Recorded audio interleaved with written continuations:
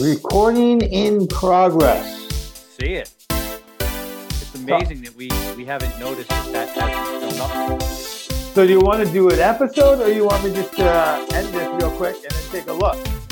I think we should do like a 10-minute episode. We're here. Okay.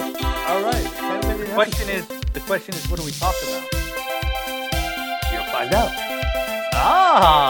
So you got a 10-minute? You got something that could be 10 minutes? All right. Yeah. Okay. Yeah. Hello and welcome to Drinking from the Garden Hose, our emergency episode. We're doing this episode for a couple of reasons, primarily to check if I fixed the sound. While we do that, remember and to like us, subscribe wherever you get your podcasts, and leave comments. I'll tell you the emergency in a second, but first, Ed, how are you? I'm doing great.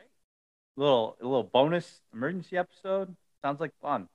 Yeah, so we had a minor catastrophe at my house, and I almost didn't know how to handle it as a father and an old man in these changing times.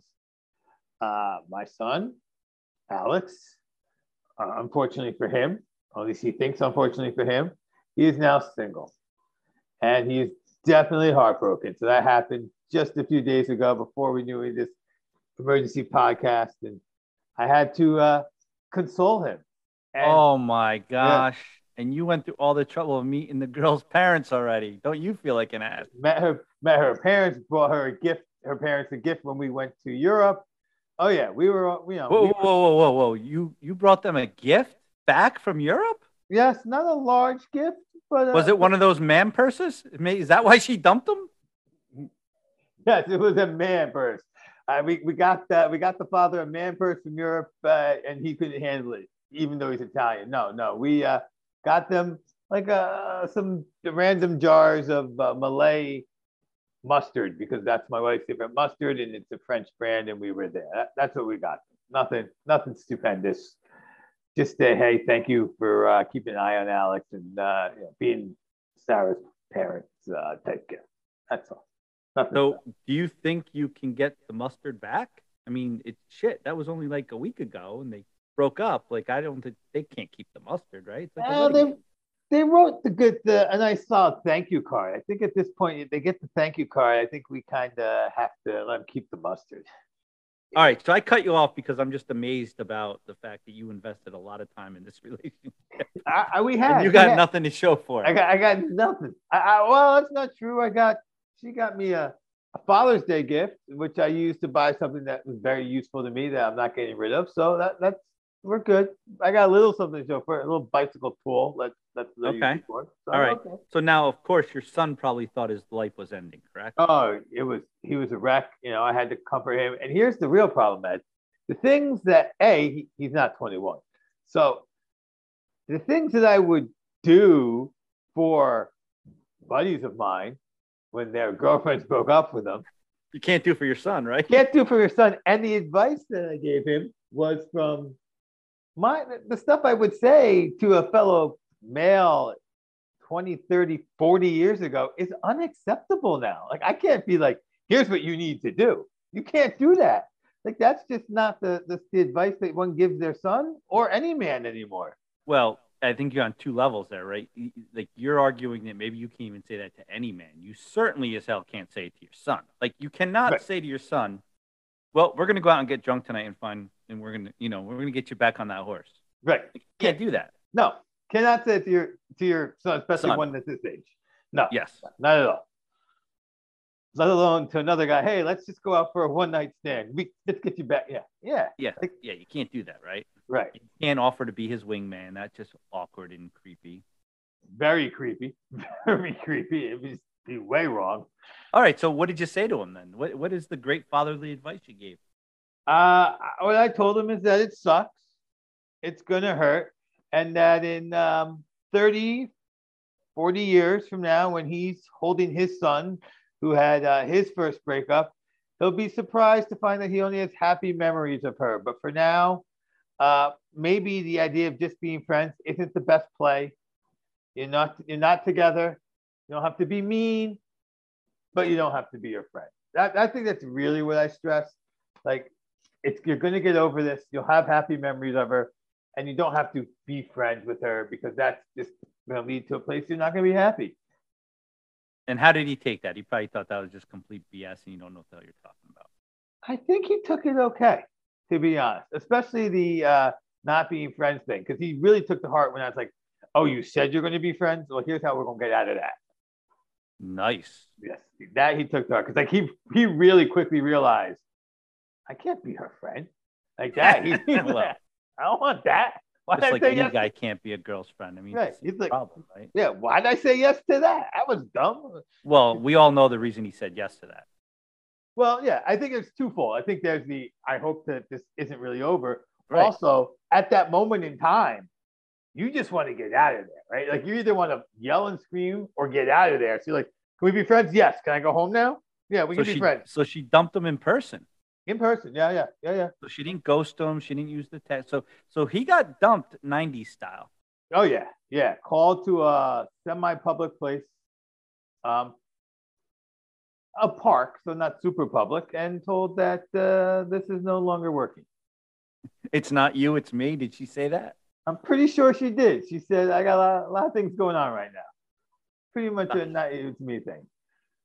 And how long did they date for? Just missed a year, Ed.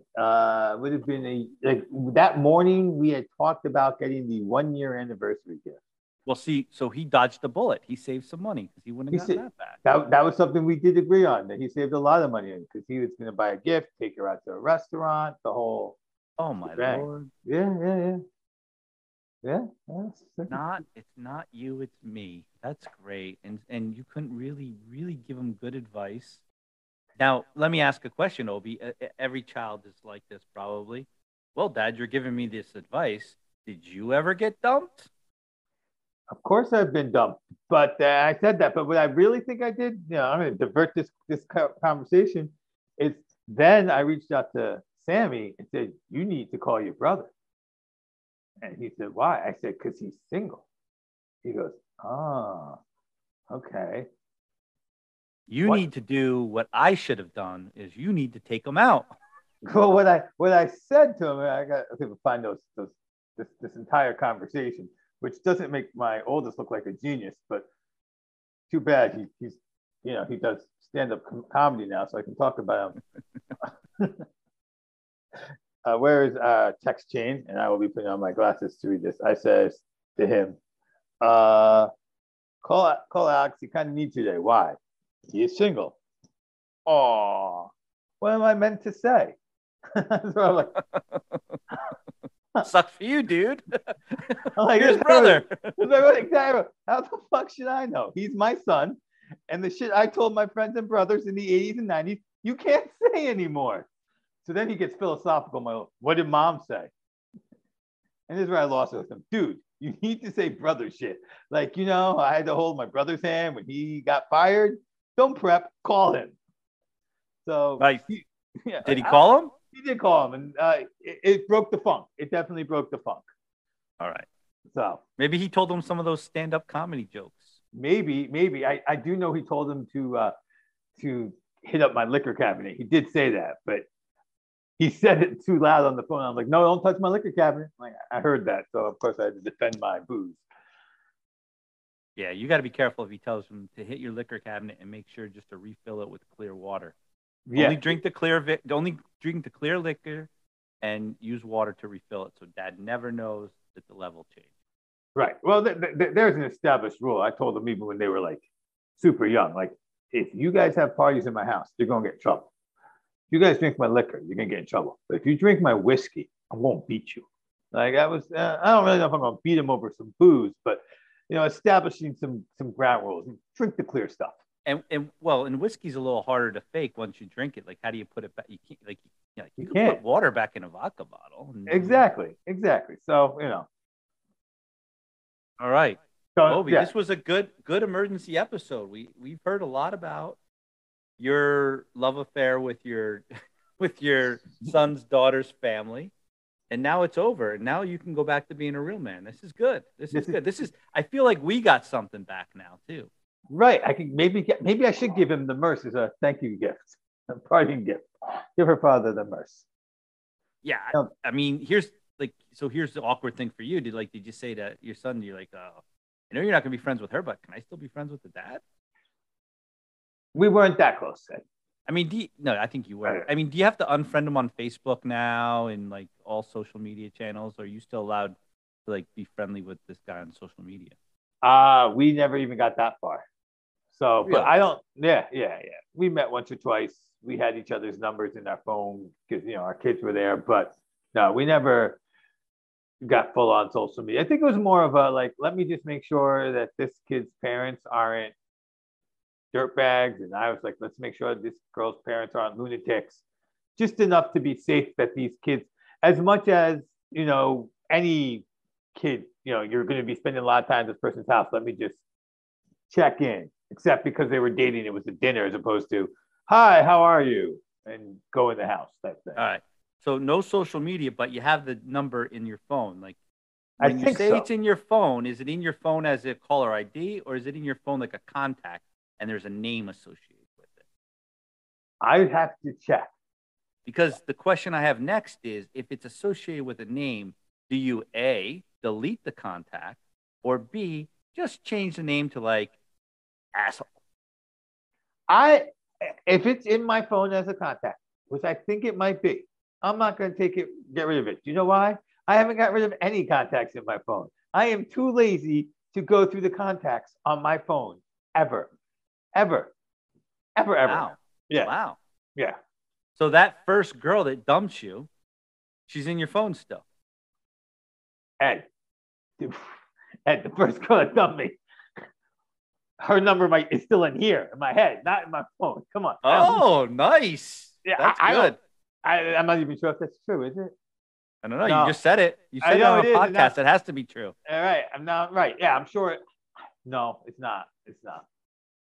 Do you know the only phone number, and this is about getting old, like you see all these memes today about how Gen X was smarter because we had to remember all these phone numbers, et cetera, and now kids don't. I've completely forgot every phone number ever in my life. There's only two phone numbers I know. My parents' phone number, and it's because it's the house I grew up in. So it's the same phone number, and my cell phone number. Those are the only two numbers I know.